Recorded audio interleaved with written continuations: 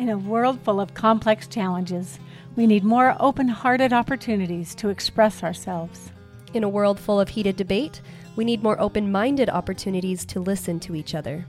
In a world full of fear and anxiety, we need more chances to chill and turn toward one another.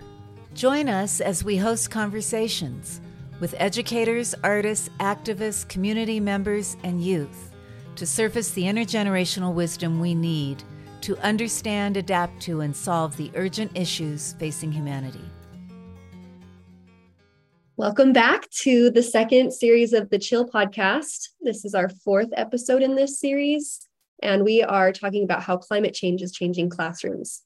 Today, we're going to let Callie take the lead in introducing our topic. She's going to introduce how Native American wisdom and leadership in Utah is amplifying Indigenous perspectives on the environment and the planet, and how we are using professional development through the BYU Arts Partnership at Brigham Young University to amplify these ideas and share them with teachers. We have a lot to unpack, and so before Callie shares, let's do our check-ins. Louise, would you mind starting? The thing that is really being so wonderful for me right now is that I'm taking a course with Margaret Wheatley. Did I tell you guys that? Yeah. No, I'm so excited. You wanted to do that for so long, Louise. I'm thrilled. Yeah, it's great. So it's 4 sessions, and they are 3.5 hours each. And last Sunday was the second session. And the course is called The Alchemy of Space. And it's about being present and aware and mindful of our internal space. And then it's about the space that we create with each other, like this space here, the 4 of us, and the space that we're creating for others to participate in. And then it's about space. And so she began the course with showing us images from the James Webb Telescope. And then there are all these amazing resources in between. So I'm listening to lectures on things like the conscious universe and quantum physics. And it's really, really great. And it's making me sort of regretful that I haven't spent my whole life studying history and science is kind of like this regret I'm having. But I'm super excited about what I am reading these days. And, and just this perspective is so amazing. And I guess that, this idea that it is an intelligent universe, but it's also a dispassionate universe, that it doesn't really care. It's like a disinterested universe. So the idea that as human beings on this planet, it's our job, and it'll be great if we do what we need to do to live in harmony and kinship and alliance with nature, and we thrive, and that'll be wonderful. But if we don't, it's still an intelligent universe. And so that perspective is being helpful for me somehow. I'm loving it. And it's such a gift to, be with Margaret Wheatley. So that's my check-in. It's very cold here in New England. It's going down to -9 tonight and -11 tomorrow. And really windy. So, very cold wind chill. That's very unusual for this area of the country. So it's probably the polar vortex, which I think more people are beginning to understand. So, the polar vortex is these winds that roll around counterclockwise in the Arctic. And since the ice has melted, they are unstable. And so, it's just these big loops of Arctic air are coming down into the northern hemisphere and going across. And then once the cold part goes across, then a warm part goes across. And so it'll be these really frigid and then really warm. And it's like, yep, that's part of global warming because the ice is melting. So it's definitely a pull inside. And I've been having a big case of the I don't wannas, because I kind of want to just stay inside and read and whatever. But as far as the mural goes, that's been dominating me again once I finally got out of my house. And the installer, the tile installer, wanted way more money than I have. I thought it was 16,000, but it turned out to be 11,400, but it's still more money. I've got about 4,000. So the Mass Art people are saying that they can probably find students or recent alums or somebody who can do it on the cheap. But because we're moving it inside, I've now got a classroom at Umana, an empty classroom, and we pushed all the tables together, and the tables are all different sizes and different heights, but we're still trying to lay out this huge panel E, which has got these 300 tiles, A through W and 1 through 15, and stepped. And it's been very complicated, but it took us 2 days to get the puzzle pieces to fit together. And now that we know which tiles need to be redone, and we know how big things are. And I've been remeasuring spaces inside and trying to reimagine where to put it. And it's a very complicated thing because I have to think aesthetically about, here are the planners doing the community-based planning for nature-based solutions over here. And then this is the marsh and the deep water with the barriers and then this is the boardwalk and this is the soccer field. And, it's like, okay, so how can I break this up so it'll fit on the panels that we have inside? And, which ones will be seen first and which, anyway, it's very complicated because I'm having to combine the visual appearance and the meaning and the numbers. And it's like, whoa, that's a lot of parts of the brain to be functioning. And the thing that it makes me realize, especially since I'm presenting this at the National Art Education Association in San Antonio in April, is that when I tell this story, it's really a story about risk-taking and moving into something that is unsteady and uncertain and ambiguous, and then responding.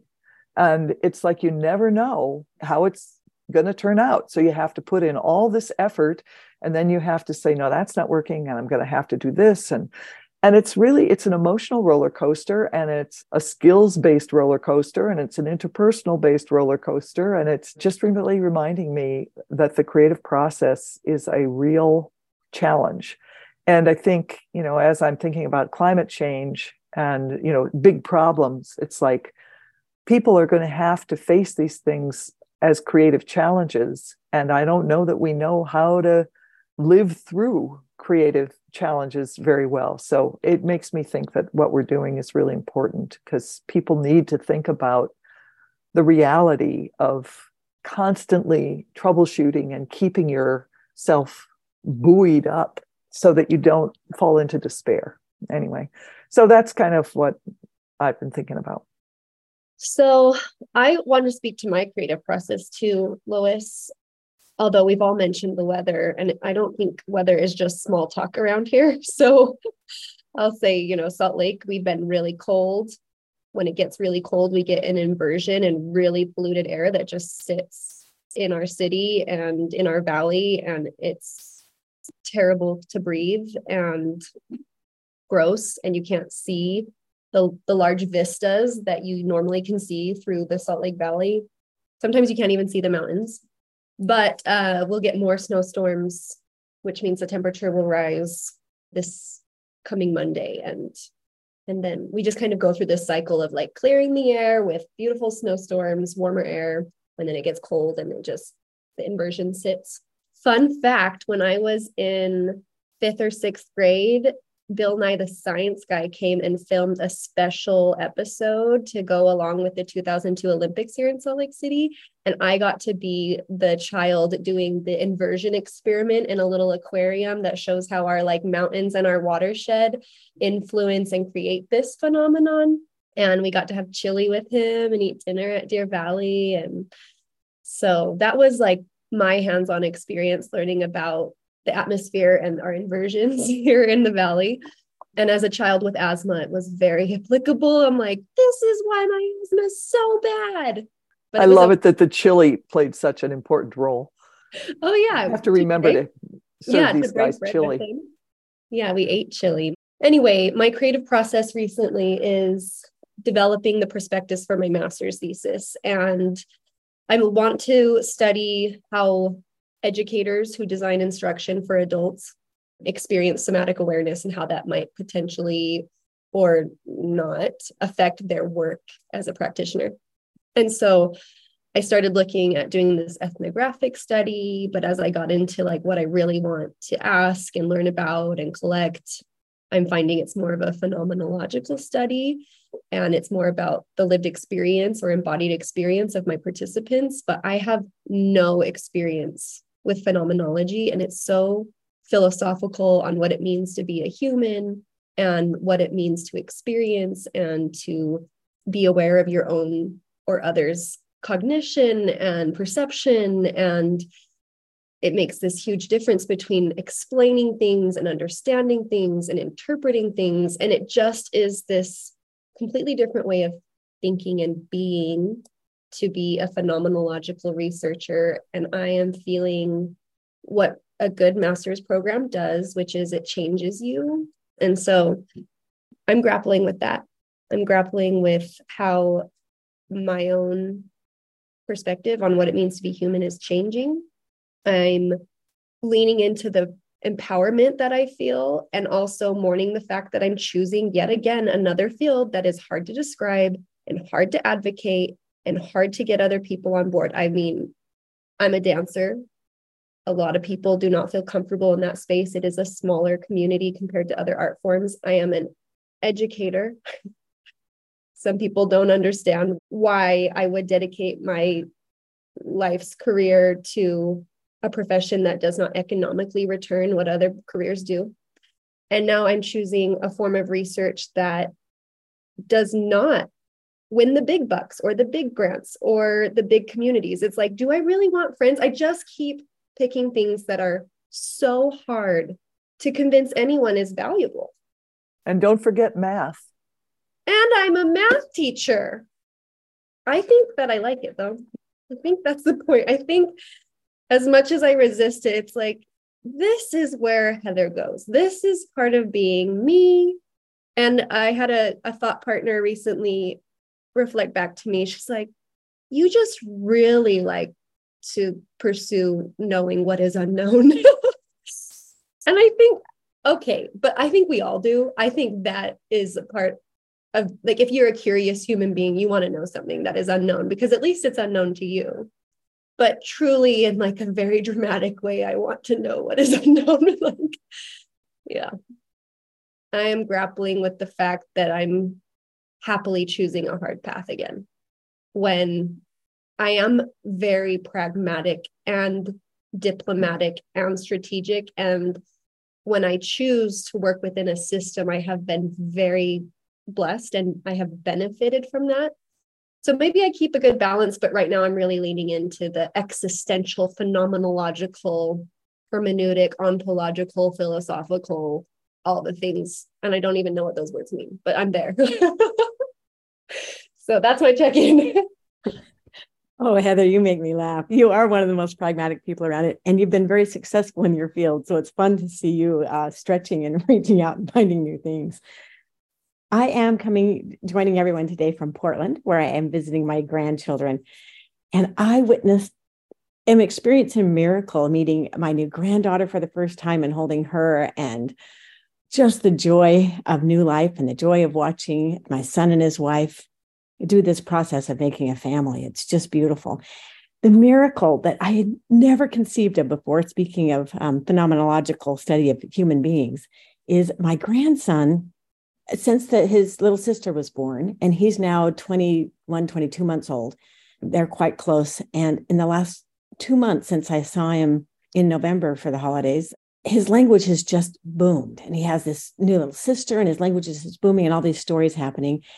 And he is telling stories about things that happened to him before he had language to explain them. They were outside on the sidewalk where, when he was only about 8 months old, because he could stand and he couldn't walk, but a bee stung him on the thumb. And he's standing out there and he's remembering, and he can now tell his dad, he points to his thumb, bee, owie, owie. And he's pointing to his thumb. And they're like, we've never talked about this. We've never shared this experience, but he is now putting words to pre-verbal experiences. He told them that he was getting dressed one day and he starts rubbing his thigh. and owie, owie, doctor. And it tells them the song that the doctor sang when he gave him his vaccination in his thigh when he was only 1. I had no idea that a child could remember pre-verbal experiences, let alone put words to those experiences once the language was there to share. It's just blowing me away watching this child. Was something I've never experienced that maybe I'll have to do phenomenological research about to understand.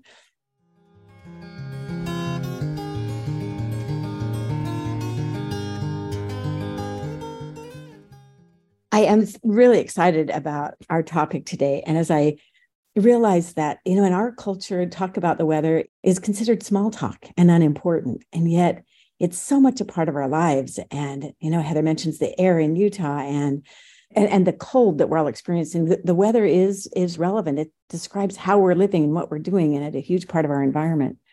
And Louise, you and I connected originally around Margaret Wheatley's work. And I went to a conference just to see her and meet her because you inspired me about her work.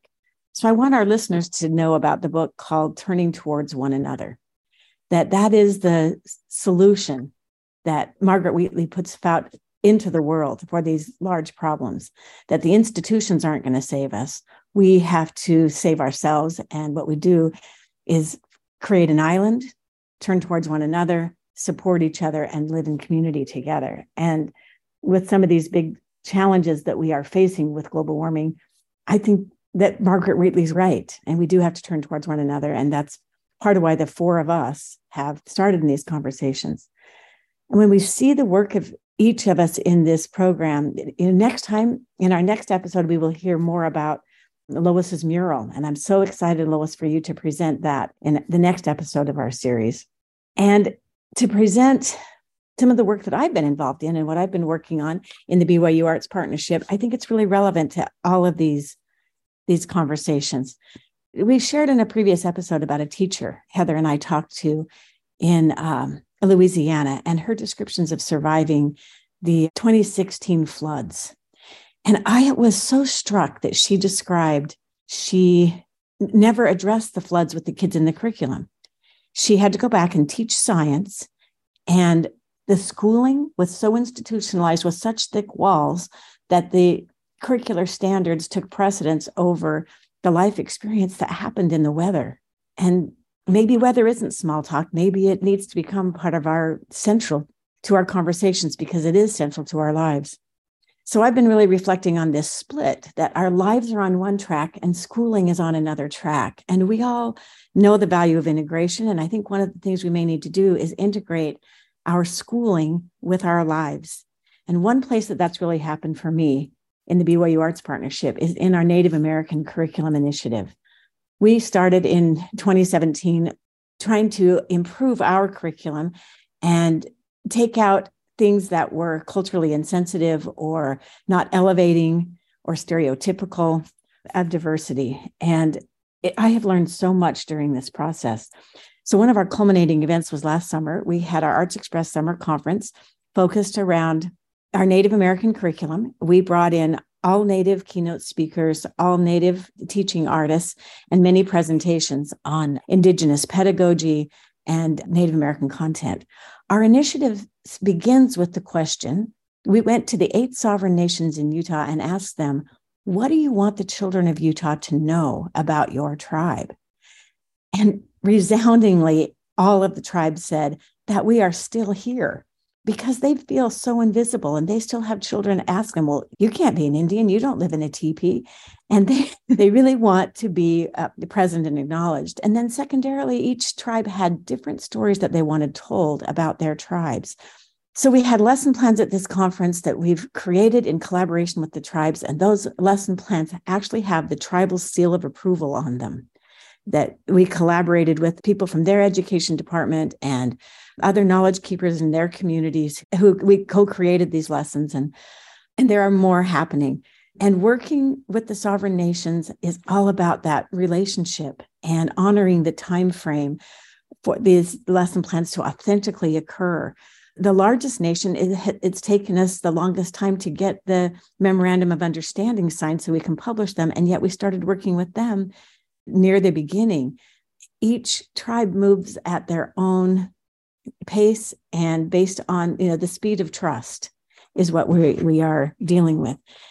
One of the common threads in these lesson plans is that Native Americans have a kinship with the earth. They see everything as connected. And this kinship worldview that says what happens to the trees happens to us, and how we respect the animals and how we live in harmony, we're all connected. And we're connected to the weather. And there's a reason and a purpose in that web of life. And last summer when we were at the conference, and we had Native artists sitting in the lobby making their art forms so people could watch their art forms unfold. We had each Native artist that got up tell their story of their life, and they talked about the times when people thought they were Mexican and what it took for them to own their own Native American heritage. And as they shared their stories, we all became more aware and sensitive and human together. And everyone's stories emerged as relevant and powerful, and we became one. And a new person at the conference, a professor from another university, came up to me and said, I've never experienced anything like this. You've created a community here at a 2-day conference. One of our keynote speakers was injured on her way traveling to the conference and was unable to make it. So our local Utah Native artists covered her keynote address. And we had multiple artists come in and perform and speak and talk, and it was beautiful. And together, the whole conference, suddenly these songs we were singing, the dances we were witnessing and participating in were for healing. And we had a person who wasn't able to join us that we were all praying for. And it created a spirit and unity that was transformative for me. And shortly after the conference, I went down to Capitol Reef National Park, an area near there called Escalante. And I spent days in the desert with other teachers learning about how to bring the environment to children. And one scientist named Ben Abbott, a professor at BYU of ecosystem ecology, took us out into the wilderness, and we were looking at the artifacts from indigenous people hundreds of years ago and before, and the plant life and the animal life and survival. Everything pointed to how people survive. Going into the desert with this environmental scientist who studies global issues and permafrost and how the world operates, he had such hope for this planet, and he helped me fall in love with the planet again. And so my big takeaway was my teachers can't teach these Native American lesson plans until they understand sustainable living and fall in love with the planet. And we go back to indigenous curriculums about survival and what makes the world work and what makes us function as society and as people, because the world is going to survive, but it may not always be habitable for people. And what are we going to do about that? How do we help children fall in love with nature and the outside as part of schooling? So this big split between what's happening in schools and what's happening in life, suddenly I realized we need curriculum that bridges that gap so that when we're experiencing these events, teachers can include it in the curriculum and teach about them and connect the science and make it more relevant for kids. So I thought of some of our teachers who are doing that. In Southern Utah, we have Bruce Hucko, who's a visual art teacher. He does a field trip with the kids, a busloads of kids every year goes into the desert to paint, and they do plein air painting in the desert. And this last Christmas, his students' Christmas ornaments were on the Utah tree on the Washington, D.C. Mall. And they put their pictures on their ornaments about the place we live. And then one of those ornaments is chosen to be on the national tree. And these children learn to love their environment because they live in one of the most beautiful places in the world, in the Southern Utah desert. And as they paint that every year, that ritual, he takes people in the community and the bus drivers, and they all go paint plein air. We have Rios Pacheco, who's a Native American teaching artist, who takes students to the site of the Bear River Massacre to show the children where these things happened and how the story unfolded right there in the geography, and helps the children understand how those events in our history over 100 years ago impact us today, and the people who are the descendants of the Northwestern Band of Shoshone who were the victims of that massacre. the coordinator of our Native American Curriculum Initiative, Brenda Beal, and a teacher named Chris Roberts, they created an interpretive trail in one of our canyons where their class labeled the plants and the trees and nature. And now years later, you can still take children up that canyon. And here's, Lois doing her mural, helping the kids understand the seawater rising. There's all these wonderful examples. So the question I'm throwing out to everybody today is, how can we help students in our schools develop a relationship with the earth so they can begin to understand about global warming and what we can do? You know what I love about this, Callie? I mean, I love this description of what teachers are doing, how they're taking children out into nature, how they're using the arts to help them look, see, express, connect. But what really strikes me about what you're sharing is what the native tribes said was necessary first. I am present. I am here. I have a story. And I think that's the missing piece in school. That's where we need to start. We get so focused on the curriculum, and the curriculum will emerge, right?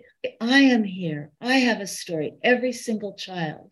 And then we are here and we have a story together. We are in this place, and this place has weather, and this place has history. And how do we, so I think one of the practices that Margaret Wheatley is giving us, she says, the most important thing we can do right now is to be present.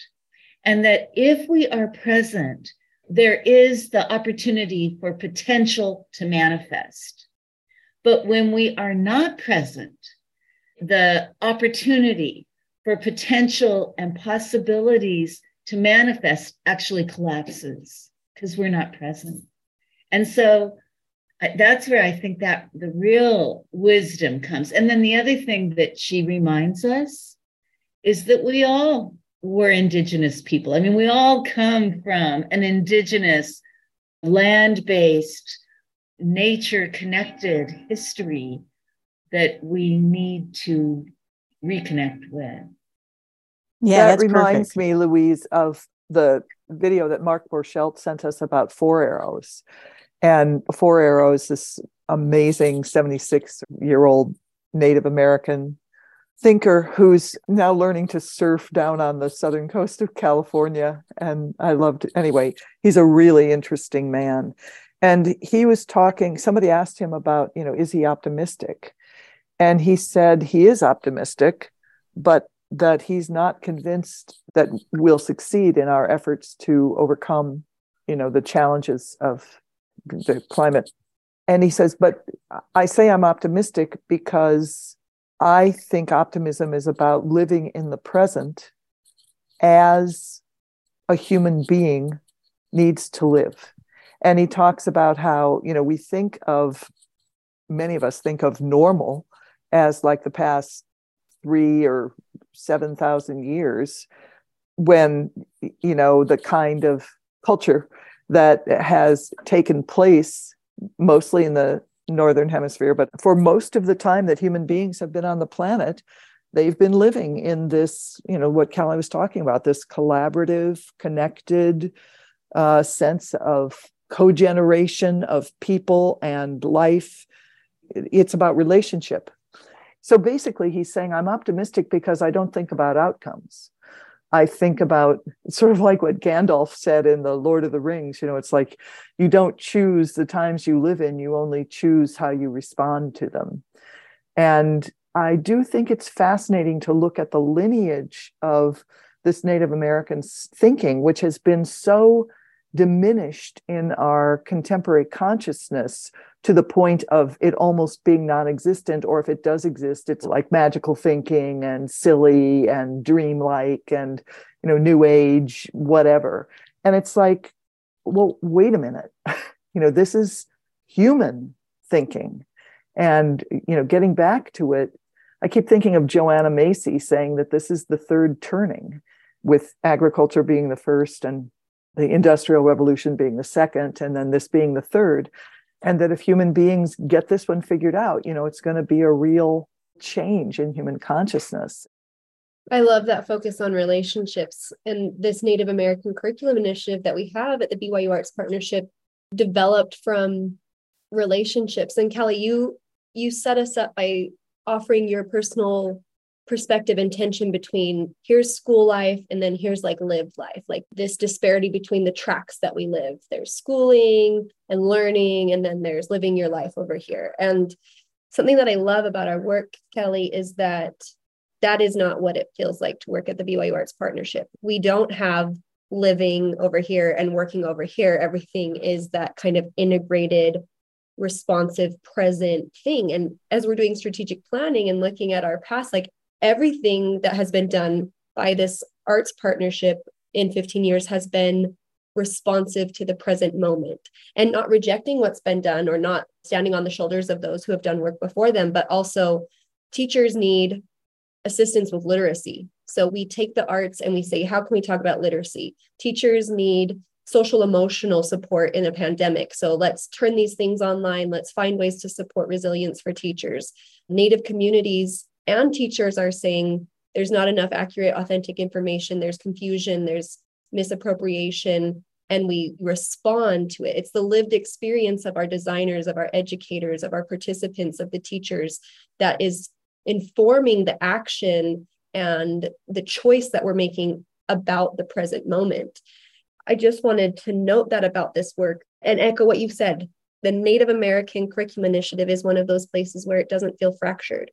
But even looking at the present, sometimes we can feel fractured because we can separate it from the past or separate it from future goals, and we can get so discrete. For example, Ben Abbott, I've heard him say that scientists will describe research on water and say, water research is young. We've only had 200 or 300 years to really research what we know about water, talking about the Anthropocene or this contemporary time as the only time that we have presently studied water and what we know about water. But Ben Abbott reminds us Indigenous people have studied, worked with, understood, and been in relationship with water for way longer than we have had a present research or empirical study in the way that we've adopted in this contemporary age, even a Western, philosophy on what knowledge means.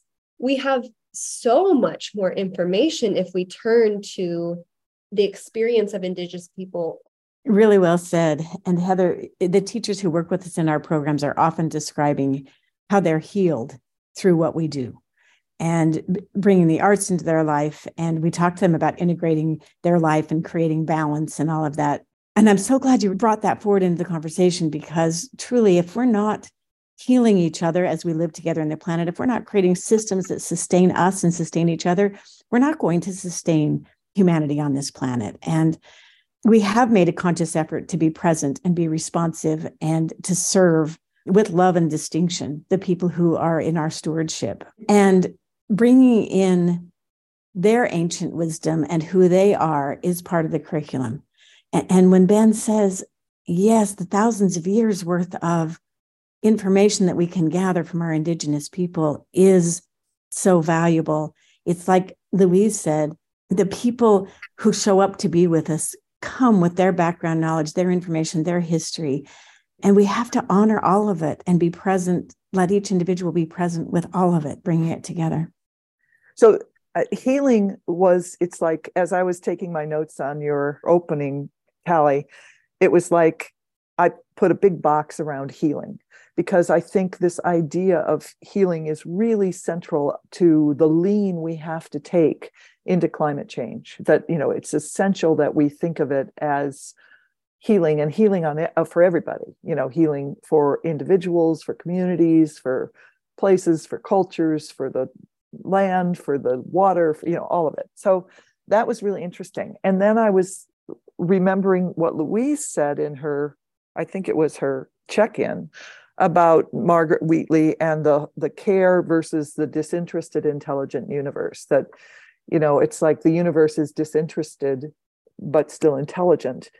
And yet there's some really interesting tension that I hope would be a generative tension between the idea of needing to care toward healing.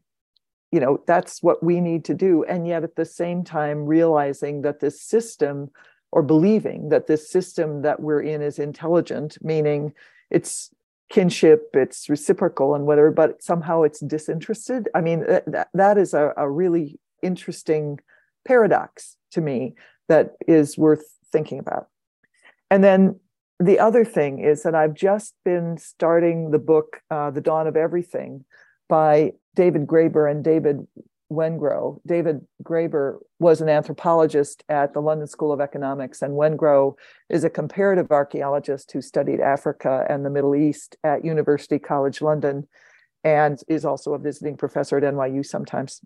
Anyway, The Dawn of Everything is a reinterpretation of the historical timeline. So Joanna Macy's Three Turnings maybe they'd still be the Three Turnings, but the point they're trying to make is there were so many variations in the way human beings have organized their lives and their societies and their living structures, and saying hunter-gatherers were small bands that did this, and then we settled and became agriculture and developed civilization, and then civilization led to this. It's like that is such a simplistic story. And we need to move beyond it to see the whole potential of human possibilities. And this first part that I'm reading is about the indigenous critique. And it's fascinating to me because I've known that Benjamin Franklin went to the Iroquois Confederacy and got ideas about democracy that influenced our Constitution from the Iroquois Confederacy. I've known that for 30 years, maybe. But I did not know that there was this whole thing that's called the indigenous critique, and that indigenous people who organized their communities through conversation, which is so interesting that's what, how we started in Chill. It's thinking of conversation and thinking of everybody having a place, a seat in the conversation and having a voice, and it being non-hierarchical. So, they were critical of the Europeans, the French, the English, and the Spanish, because they had money, because money led to power, because nobody was free. Everybody was beholden to these powerful monarchs. In the Native American critique, they were saying, we are free. We can all sit there and talk to each other, and nobody can be compelled to do anything. We don't have prisons, we don't have judges, we don't have that kind of punishment. What we have is conversation, and nobody can be compelled to do anything because we don't have that kind of law. And it's like, that's just mind-boggling to think of a community that's organized on that. And the thing that was even more mind-boggling for me was that this guy Lahant recorded the conversations with this one indigenous diplomat who was regarded by everybody as this amazing interlocutor. This guy could talk his way in and out of anything. And even though the Native people did not valorize individuals, this guy kind of rose in European minds, and he lived in Paris for 6 years or something like that. And this guy Lahant wrote a book about conversations with this fellow. And it was like in the 1600s, in the 17th century. And the book was widely read all across Europe.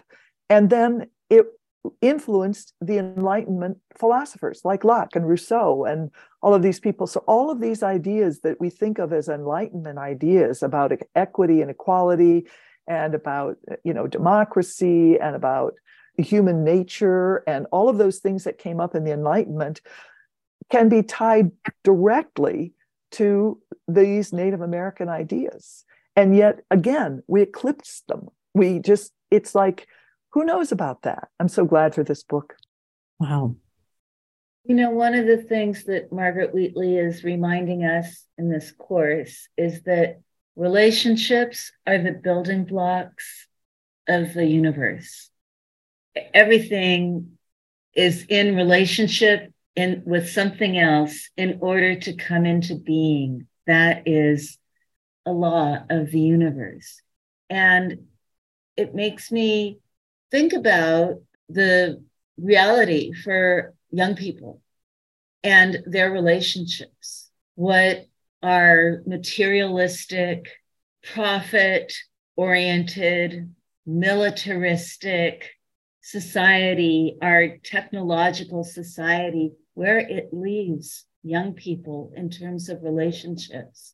And it makes me think about David Perkins, who talks about that in education, we need to move from about-itis, like learning about things, to being in relationship with things. And it makes me, like, as you're talking, Heather, about Native Americans' knowledge about water, it comes from relationship. It comes from observation. It comes from presence. It comes from watching what happens over. That's the knowledge base.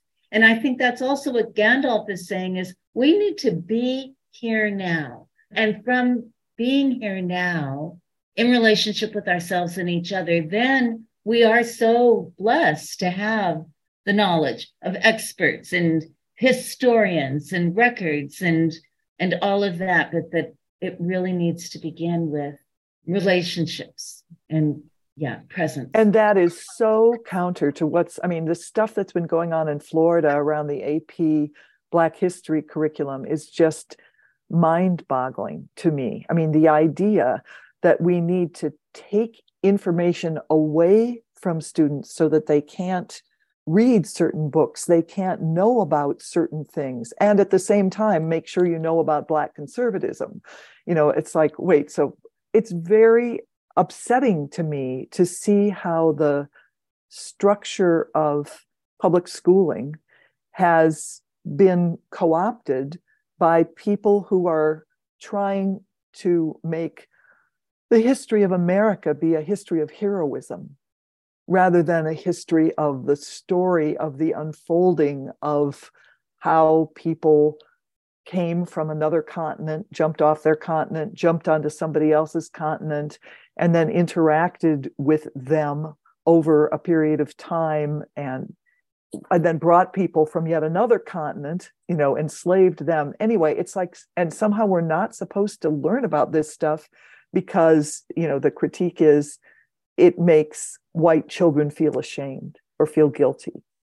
And it's like, wow, this is what happened. And we need to understand our history. So what we need to do is to teach teachers how to present allow students to go into information like that without telling them what they're supposed to feel about it, but rather responding to how their discovery of information makes them think and feel. Kelly, I think you should share about what we did in Cedar City, if you haven't thought about it yet, because that was direct lived experience of children in the classroom and responsive to that Paiute Indian tribe's needs. Yeah. So when we made our agreement with the Paiute tribe to create their lesson plans, one of the things they requested is we want to see these lesson plans taught in a classroom before we approve them.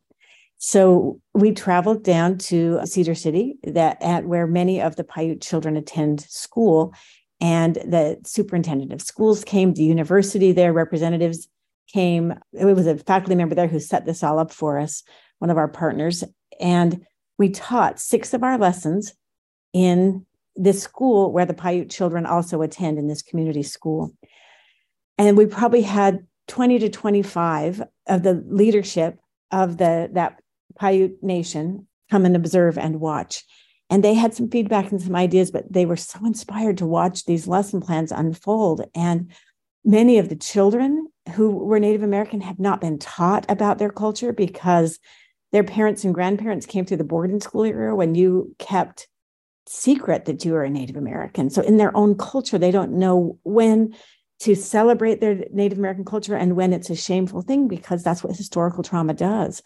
So we have some of the Caucasian students not realizing that their friends are Native American, and we have Native American children who are learning about their culture the first time, and we have children raising their hands, being able to contribute what their grandma said, about something in the lesson. And it was remarkably healing because it was so relevant to that community. And to have the Paiute people there to give us immediate feedback. One of the our drawings looked like a maraca instead of a Native American. Oh, it wasn't one of our drawings, it was one of their drawings. So it caused a misspeak, and they were able to correct that immediately. And that immediate communication just solidified those relationships and really propelled further work with that group and significant healing within that community. Heather, is that what you were referring to? Yeah. And I also love just like the title of one of the lesson plans that we taught in the kindergarten classroom, which is Utah Environments Through the Eyes of the Paiute. And in that lesson plan, the kindergarten students learn about their environment in southern Utah through the perspective of the Paiute Indian tribe. So they are not only, meeting standards and learning about the environment, but they're honoring the traditional perspective that offers the reciprocal nature and relationship with the earth. I love that, because the Paiute children in kindergarten, it can feel very authentic for them to have their perspective as the lens on this content in the classroom. And it was a dance lesson, and the children loved it. I mean, we did have a couple children crying on the floor, but those were not about the lesson plan. Those were about the cameras in the room trying to film this event with adults watching. I'm really in a tension here right now, because these stories are so uplifting to me. And, all that you're talking about the collaboration with the lesson planning. And, I'm thinking about our difficulty in this project I'm working with to get access to the Wampanoag, who I think are rightfully distrustful of us as a lead response. And, so we're moving at the pace of trust, which means we're a year into the project and we still haven't seen any Wampanoag children to redesign their coastlines using environmental wisdom about how to deal with seas. And, I think about my student Tamara, who is a praying Indian, who was a teacher, and she ended up in a school in suburban Boston where the teacher was a great art teacher, and she didn't even know she was a racist. She didn't even know that she was hurting Tamara so much that Tamara really couldn't stay there. So we moved her to a bilingual school in urban Boston, which we thought would be wonderful, but everybody looked at her and thought she was a Latina. And so she felt eclipsed by that. So we moved her again, and it was finally a really good placement. But it's like, it was so hard for her to be herself anywhere.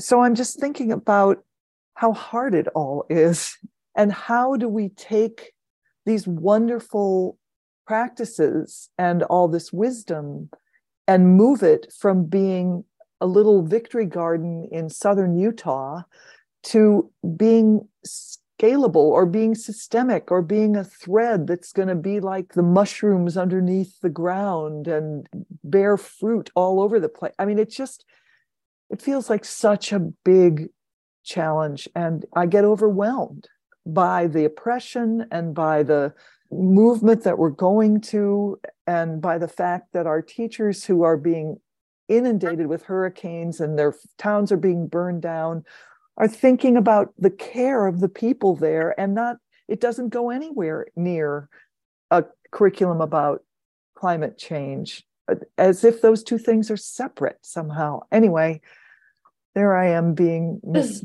Debbie Downer again. I think that Indigenous people, and certainly Native communities in our area that we have listened to, have great wisdom on how to deal with overwhelmingly difficult challenges. We have a partnership with the Northwestern Band of the Shoshone, and they've shared with us about the massacre of all their people, with only 30 to 40 people of their community left. But they're still here today. I mean, what lessons can we learn from them to have only 30 to 40 people of your population left, but to continue to exist and be resilient moving forward? As they tell the story of that massacre, and it was the largest massacre of Native American lives in U.S. history. And they go every year and have a commemoration ceremony on the land. And the year of the COVID shutdown, they had purchased the land and owned the land where that massacre happened for the very first time in history. So we were able to go film that ceremony. And they tell the story, and they drum and pray, and you can honor the ancestors and the tragedy that happened. And as one man stood at the end of the ceremony and sang his song, "We must all forgive, but we cannot forget." The spirits of our dead are here with us today. And as he sings that song, the healing that happens, that feeling of we are still here, was just palpable. The resilience, we can survive. And one of the lessons we learned from them is how to survive. The first thing they're going to do with that land, now that they own it, is they're taking a grant and they are restoring the land to its original ecosystem. And this is a $2 million project that they got a grant for to restore that land. And then they will put an interpretive center on that land so that passersby can visit the interpretive center, and telling their story demonstrates their resilience and helps people understand the history of the United States in a gentle way. And what we've learned in the BYU Arts Partnership is that the arts can tell hard stories. And but Callie, it's just, I still end up with this. Yes, that's right. It's beautiful. It's wonderful. It's the right way. And the climate emergency is so urgent. It's right now. And it's like the Native American wisdom seems like such a useful stance in response to it. But we've got layers and layers and layers and layers to get through. It's like to get Native American wisdom recognized, to get it present, to get it, get funding to make it visible, to get, people like the governor of Florida to allow these things to come into curriculum, and then to tie it to climate change.